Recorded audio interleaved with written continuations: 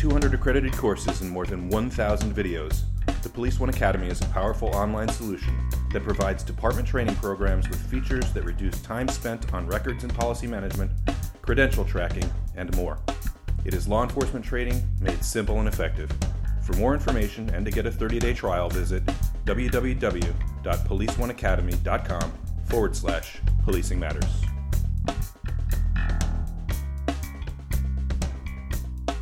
Hello, and thank you for clicking, and thank you for listening to Policing Matters, the Police One podcast. I'm Doug Wiley. Hey, this is Jim Dudley. Hey, Jim, police officers in Alaska are pretty unlikely to encounter an alligator. An officer in Alabama is probably unlikely to come upon a moose. But in every state in America, you're going to have some kind of contact or possible contact with a wild animal or an animal that's allegedly domesticated that's suddenly turned kind of wild. There are some rules of the road with relation to or relative to dealing with animals, you know, whether or not it's the alligator or the moose or the rabid dog. Even cats and squirrels can be really dangerous critters, right? So, you know, what are some of the things that I have a couple of thoughts on some of the ways in which you can kind of protect yourself from being injured by an animal that's, you know, involved in whatever stop you're making, whatever, you know, call you're on. What are some of the things that you've encountered, even here in the city and county of San Francisco? We've had mountain lions, we've had coyotes, we've had again domesticated dogs who have attacked citizens and officers alike. Sure. So we had a tiger. Yeah, we had a tiger. Right. Yeah. Unfortunate incident where a tiger escaped from the zoo. Mauled a couple of individuals pretty severely to the point where police officers were dispatched and had to dispatch the tiger. And it was no easy feat. Yeah. And it wasn't anything sporting about it. It was a life and death situation. So, I mean, those things are rare. We do have in the San Francisco Police General Orders the ability to shoot a wounded or dying animal, something that's been run over and obviously suffering. That's rare. The shooting of attacking dogs, that happens annually, I'd say. And I won't even mention the breed of dog because any dog can be offensive. But I think there's a trend in urban areas to see more and more of the prevalence of coyotes coming in from the hills or from the unincorporated areas. And not just one or two, but now maybe packs where in areas where small dogs and cats turn up missing. And I wonder when we get to the point where they actively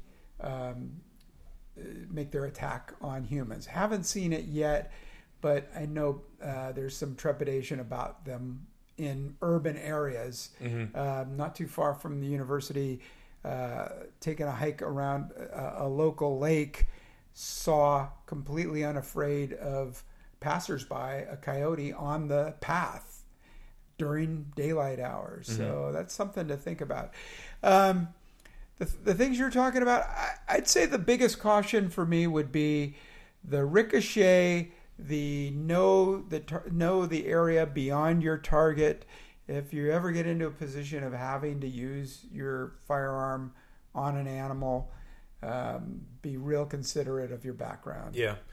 There's an excellent article written by Dick Fairburn on Police One. I want to point that out of how to, you know, what are the target areas for various animals, where you want to shoot them to, because some cops are hunters, and so they understand this. You know, you shoot a turkey in the neck, you shoot a bull in the upper shoulder area. You know, these are kind of basic hunter rules, but not every cop is a hunter and understands the physiological effect of how you put down an animal. And I don't know that many agencies actually train in shooting an animal. So take a peek at Dick Fairburn's article. The name doesn't come immediately to mind, but if you quick search Fairburn shooting an animal, you'll find it. Excellent stuff by Fairburn. Here are some of the thoughts and concerns that I have about dealing with animals generally. And then I want to talk about some of the happy news about animals, because I love animals. cops are generally not issued tranquilizer guns.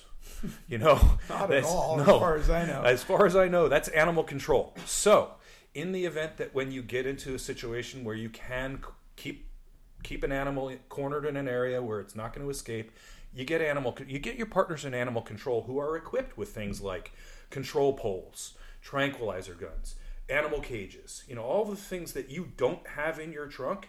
Somebody who works for a department somewhere near you, even if it's not in your actual jurisdiction, that person does. And if you can buy time and allow that person to come in and do their job, your job is infinitely easier. You don't have to go hands-on with the squirrel. You know, you don't have to go hands-on with whatever animal is causing whatever. Raccoons, they're vicious, awful creatures. You know, they're cute, but don't mess with a raccoon because they will kill you. So, you know, you go to the people who are professionally trained and properly equipped to resolve the situation. Now, we've had the discussion around having to shoot a wounded animal, right? It's in most agencies' policy. If you come upon deer that's been struck by a car, you know, put it out of its misery. That's what it is. But be advised, a wounded animal is the most dangerous type of animal. And even what appears to be a doe who's as docile as possible, that critter can hurt you. So be advised, you don't want to get close to that thing. You want to take a shot from a distance. You know, do the things that are going to keep you safe. Do the stuff that you would do with a perpetrator or a violator or a suspect.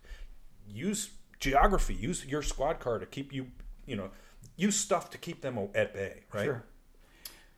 Yeah, and you point out you made a good point of using the people that are equipped.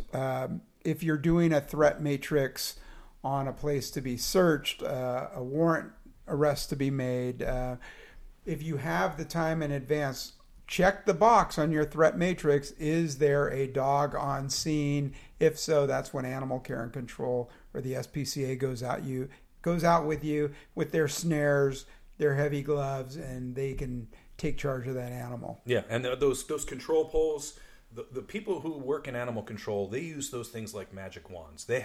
They're so good at it. You know, they can get an alligator or a snake. They can do, and even these animals that are moving really quickly, they're really good at what they do. So maximize that capability.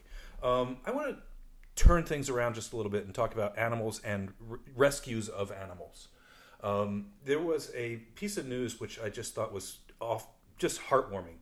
Back in November, in San Diego, Officer Andre Thomas was mourning the loss of his beloved pet, a yellow lab. He had had that dog for 10 years and died in March. He came upon a stolen vehicle, and what does he find in the back of the vehicle but a yellow lab pup?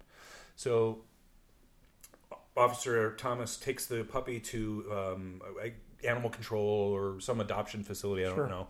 And after 15 days, the dog is not adopted. Now he's adopted this dog. And we've seen this time and time again where an officer comes upon an animal, a cat or a dog or even birds and all of these things, where it's interesting. There's this, we talk about cops and kids all the time. Yep. Because there's this really cool bond. There's also this weird thing that happens when a cop comes upon an animal and they rescue each other, right? Yep. Yeah, I'm not a big fan of cats, I have to say, but my wife and I were in Ohio recently, and on a rural road, we get followed by this cat that's rolling around in front of us, and there was a bond, and like I say, I don't really like cats, but I seriously thought about bringing that cat home. And we've seen that. You know, there was a story not too long ago, I think it was around 6 months ago, officer rescues a cat from the median, you know, the Jersey wall that separates the two sides of the freeway. Yep. And the cat was stuck out, and the cat was no bigger than, you know, like a softball. Yeah. And cop gets the cat in the car. He's thinking, I'm just going to take it to animal control. Cat immediately just sits upon his shoulder, and he's like, all right, I'm done. Now my cat. My cat now. Right. So, yeah, it's interesting. So tell us what your experiences are with animals. I'm really curious to hear if you train to shoot and put down an animal that's been wounded. Because in my experience, most of the cops that I know haven't done that. They have no idea where to shoot an animal. And it's important that you know that. So again, check out Fairbairn's article. Give us an email. Send us an email to policingmatters@policeone.com. That's policingmatters@policeone.com. Thanks again for listening.